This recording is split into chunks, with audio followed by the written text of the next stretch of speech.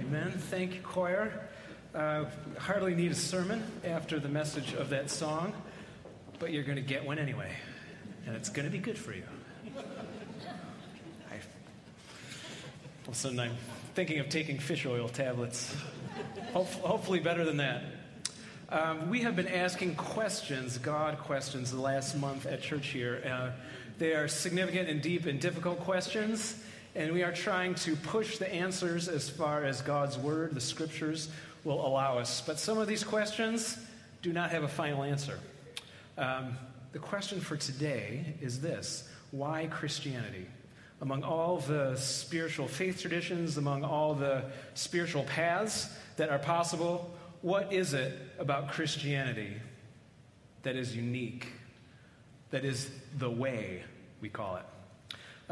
70 years ago, in Great Britain, there was a conference of scholars, some very smart people gathered at Oxford University in the southeast of England to ask exactly this question: what is unique about Christianity? It was a comparative religion conference, comparing all the different faiths and asking what makes one tradition unique or special. This group of scholars began eliminating possibilities when it came to Christianity. Is it the incarnation that makes Christianity unique? The fact that we believe that Jesus Christ was divine, came to earth, was enfleshed in a body like us? They scratched that one off the list because there are other spiritualities that have the gods or a god coming down and, coming around in the midst of human beings in human form. So scratch that one off the list for what makes Christianity absolutely unique. Then they started talking about the resurrection, the fact that we believe our Lord was not only crucified on the cross, but rose again on the third day to live. And once again, there are other myths, there are other spiritualities, there are other traditions that speak of the dead being raised and coming back to life, so they scratched that one off the list. There was a man who was teaching at Oxford at the time by the name of C.S. Lewis, who wandered into this conference at this point in the discussion. He wrote the book Mere Christianity that many of us read back in January. C.S. Lewis wanders into this conference, and people are, kind of getting a little bit excited, and the discussion is getting heated, and he asks this question: what's all the rumpus about? I put this on the screen just so I could say rumpus with a clean conscience. It's the vocabulary word for the week. Okay, so what's all the excitement going on? And his colleagues filled him in. We're trying to find out what, if anything, is actually unique about Christianity. And C.S. Lewis said this: oh, that's easy. It's grace. A one-word answer to this hours and hours of debate of really smart, clever, well-informed people. What makes Christianity unique? What makes Christianity unique? Grace.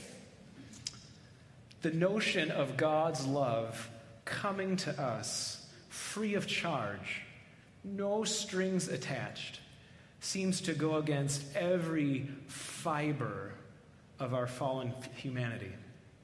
Every other spiritual tradition has something that you must do.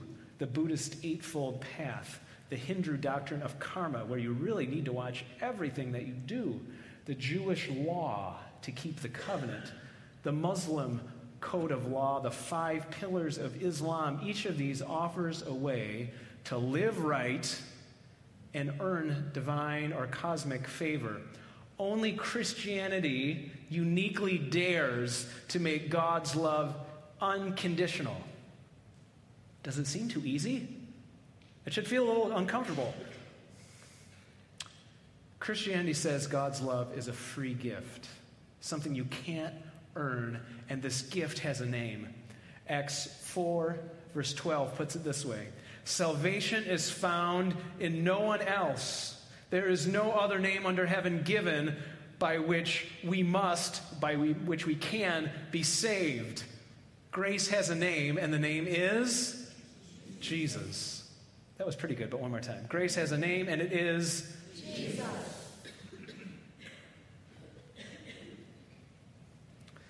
This is not to say that other religions and other faith traditions don't have some really good things about them. It is not to say that there are other spiritualities from which we as Christians, professing Christians, might even stand to learn and benefit a little bit. In the Jewish tradition, have you ever been to a Jewish Seder, the Passover meal, in which the story of freedom from slavery is remembered and celebrated? Different cups are drunk, different foods are eaten, the story is remembered. God's covenant promises are recalled. And at the center of this old story is the blood of an innocent lamb. The liquid painted over the doorposts, the angel of death passes over, the people are saved. But a messianic Jew, a Jesus-following Jew, will say that no matter how great the memory of this true old story, it is still missing something. It's missing the connection that Jesus of Nazareth is the one true Passover lamb to save us all once and for all. It's not to diss on the Old Testament. It's not to diss on the history of what God has done in the past. It's just to say that until we know Jesus and unwrap the gift of God's grace, it's incomplete. There is only grace in Jesus. There are some profound and true things in Hinduism. Just a year ago, my wife Sarah and I and her son Will traveled to India with a group called Mission India that does awesome work there. And there are 1.3 billion people, right, in a landmass significantly smaller than the United States. Unbelievable. Like 80% of the population is vegetarian. Not because there's no meat to eat, but because there's a profound religious respect for all living things that have blood and the breath of life. I mean, right? That's taking a spiritual commitment pretty seriously if you will never eat meat. On one particular morning, we gathered, I think around 5:30 in the morning, on the banks of the Ganges River, the holy water source in India. Mother Ganges, they call it. And on this particular morning, it was a special holiday for the worship of the sun. And on this morning, not just 10,000, but tens and tens and tens of thousands of people were gathered to worship the sun as it came up. And this was a striking experience. I mean, it was awesome in the way a stadium full of people is awesome, just the mass of humanity. But it was also awesomely sad and hopeless because this entire group of people, this entire faith tradition is worshiping not the creator of all things, but created things. They're worshiping literally the sun and literally the water and not the one who spoke them into being. And beyond that, in the Hindu faith, there is the law of karma, which basically teaches you reap what you sow. You get what you deserve. So if you live a good life, you are reincarnate as something slightly better. If you live a poor life, you come back as something worse. And around and around and around it goes, and there is no escape because there is no grace. I learned something that day about, I think, the proper respect and reverence for nature, but I left that day just profoundly, deeply missing and needing grace. In the Buddhist tradition, there is an awesome commitment to meditation and mindfulness. This word is increasingly popular in our culture. Mindfulness, like shutting everything down, being quiet, learning how to sit with yourself, and remembering what's what, remembering who you are and your place in the larger scheme of things. As a Christian, I can totally affirm this. There's a 2,000-year tradition of Christians meditating in the presence of God and becoming more aware of the presence of God and what our little lives are. That is a good practice. However, the goal of much Eastern meditation is to lose yourself and to lose your identity the way a drop of water loses itself in the vast ocean. Christianity is not about you losing consciousness or losing yourself. It's about finding your true self by God's grace. It's about losing your old life, absolutely, and finding a redeemed and transformed and better life through the gift of grace. The Muslim tradition has this going for it. It probably has the clearest discipleship path under the sun. There are 5 things that every follower of Islam knows they must do. There's a statement of faith that is repeated many times daily. There is no God but God. We affirm that. And his prophet is Muhammad. We don't affirm that part. Right? Very clear statement of faith, however. There's a commitment to pray 5 times a day, putting many of us Christians to shame, the commitment to prayer. There is mandatory giving of alms. We like to encourage tithing. In Islam, that is not optional. There is fasting during the month of Ramadan, and there is a once-in-a-life pilgrimage to Mecca. And if you do those 5 things, according to the Islamic tradition, it is possible to earn the favor of Allah. Some mornings I wake up, and it's a little hard for me to figure out what God's will is that day. Like I have to ask a lot of questions, seek the Holy Spirit. I mean, there are some very clear things I'm supposed to be doing every day, right? But in the Islamic tradition, for everybody, there are 5 things. I'm a little bit jealous. But there is no idea that apart from our human achievement, we might undeservedly have the favor of God simply fall on our life just because that's the kind of God God is, and his heart is overflowing with love. Grace is unique to the Christian tradition. There's also the materialist point of view. Of all the faith traditions right now, probably most of us are most highly tempted to think and believe this way. Like, most of us have stuff in the western suburbs. We have decent stuff. We have good stuff. Thank you very much. And the ardent materialist is simply focused on the here and now. Not living in a fantasy world, refusing to, get lost in non-reality, being fiercely realistic about what's what, and wanting to make a difference right here and right now. I affirm all of that. But if this material world is all there is, if this stuff, if these atoms, if what we see with our eyes, if what science can put under a microscope or see with a telescope, if that's all there is, there's no room for forgiveness or the invisible mystery of grace. So there is much to admire as we look at the landscape of human spirituality and religious life, but there is only one place, brothers and sisters, where you can find grace.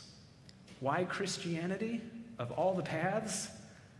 Because only the way of Jesus opens up the true path to the heart of God. Jesus, who came, as the scripture says, full of grace and truth. Grace, grace, God's grace, as the choir just sang. At the heart of our faith is the death of an innocent man, to share forgiveness freely for those who are guilty. At the heart of our faith is the resurrection of a perfect man who was put cold and dead in a rocky tomb, and by God's power and the gift of his grace came back to life to release people like you and me to freedom and a life with no more guilt and shame.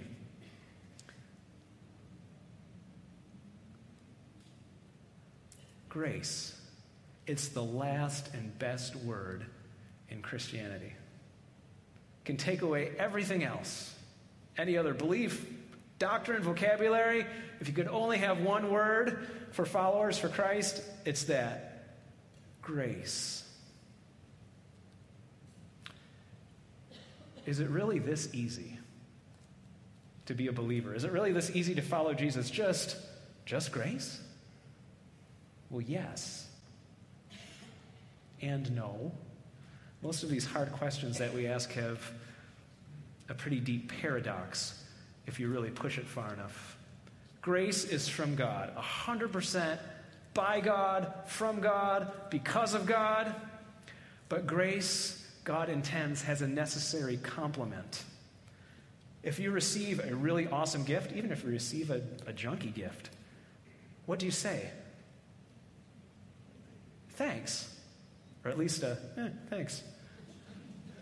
But if you receive a really awesome gift, for a little while it's like, what? Like beyond speech. And then you start muttering, oh, what? Thank you so much. We even bust into other languages when really, right? Gracias, merci beaucoup, right?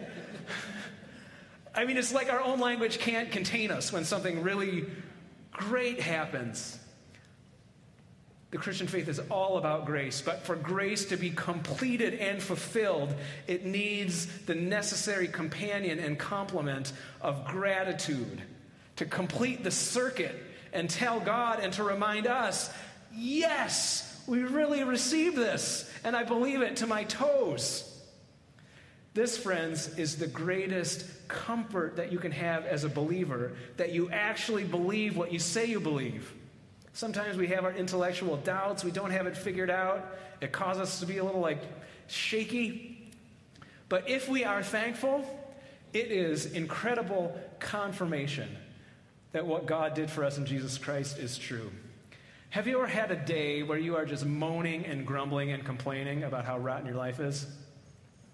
Not talking about depression here or mental illness, just a lousy day or a lousy week. Oh, why does this keep happening to me? And then you have a spiritual epiphany some moment that, oh my goodness, God has done everything for me in Jesus Christ. And it's like the sun comes out over the circumstances of your life and you see them in a whole new way. That is gratitude. That kind of realization and shift of spirit and attitude is only possible because you know and have tasted grace. If that's ever happened to you, be encouraged. You actually believe. Have you ever felt sorry for yourself, just wallowing in self-pity? Oh, my job doesn't pay me enough. My mom always liked my older brother more than me. There's tons of stuff we can just feel sorry for ourselves about, right? Truly. Thankfully for me, my mom did not like my older brother better than me. Just hope you're watching on live stream. All right. But if you've ever been wallowing in self-pity and then realized, you know what? It actually doesn't matter what other people think of me because God has this incredibly high opinion of me, that he gave his own flesh and blood to love me. So keep talking. Whatever. Call me an idiot. God loves me. That only experiencing grace and having that reflex of gratitude can account for a reaction like that. If you have ever really wanted something, in your flesh, you just wanted to buy something, just wanted to have something, just wanted to do something that you knew would make you feel good, it might be right or wrong, probably wrong. And then you realized, you know what? Having that, laying out that kind of money would not give God pleasure. This would be about giving myself pleasure and actually, let me check. God's pleasure matters more to me than my own pleasure. If you've ever had a moment like that, be encouraged that grace is sinking into you and that gratitude is doing its good work. None of us has a perfect track record along these lines, okay? But if it's ever happened to you even once, that is God's grace working in your blood and in your bones. Grace is free, but the life of gratitude, the response of gratitude, that costs everything. It might cost you early morning time because that's when God wants you to commune with him. It might cost you dollars and cents because you're living generously. And maybe God leads you to do something where you have less rather than more. Being grateful can really cost you. It might cost you your reputation. It might cost you embarrassment. You might be cruising on a train and the Holy Spirit taps you on the shoulder and is like, hey, you should say something to that person across the aisle. And you're like, God, I want to talk to them. And the Holy Spirit's like, I want you to talk to them. And you're like, okay. But if I look like an idiot, yep, it's my fault. Okay. Grace 100% free. Living a life full of gratitude may cost you everything. Brothers and sisters, it is worth it. There's a story on our denominational website where people kind of blog and write stories this week about a little 9-year-old boy from Sheldon, Iowa. He goes to a little Christian school there. One Monday morning, he was on a backyard swing, swinging higher, pumping harder like a kid does, and his little hands let go of the chains, and he took a massive trip off the swing, crash landed, broke both of his arms. So he had a bad week. Have you ever broken one arm? I mean, it's hard to sleep. This kid broke both arms. Like, he's not sleeping. I mean, his brother is waiting on him hand and foot. People are writing funny messages on his cast. It's not all bad, but it's pretty bad.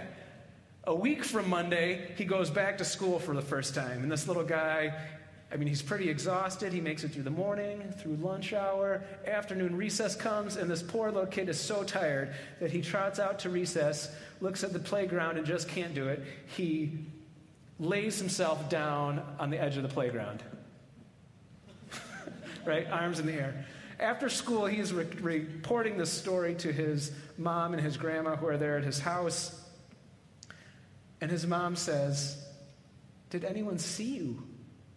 And the 9-year-old says, "My friend saw me." And the mom asks, "Did they do anything?" And he says, "Yes, they came over, they found me, and then they lay down beside me on the ground for the whole recess." Isn't that awesome? Jesus said no greater love has anyone than this, that he should lay down his life for his friends. I don't know what they're teaching at this little Christian school in Sheldon, Iowa, but these 9-year-old kids, have the flavor of grace. Right? Because for a 9-year-old to do that, I mean, the other kids are looking at them. Why are you laying on the ground too? Why are you doing that? We don't even like him. I mean, these kids risk their little 9-year-old reputations just to be with their buddy. That is grace and gratitude at work. Here's what I know. Sometime during your life this week, God is going to ask you to do something like these little 9-year-olds did. There's going to be a moment, I don't know what it is, it might be at home, it might be at work, where there's some opportunity to live your gratitude. And it's going to feel like a ding. It's going to feel like someone's, sandpapering on your mind a little bit. But wouldn't it be awesome if person by person we said, "I'm so grateful, God. I'll do that. In fact, let me go first." In just a moment, we're coming to this table.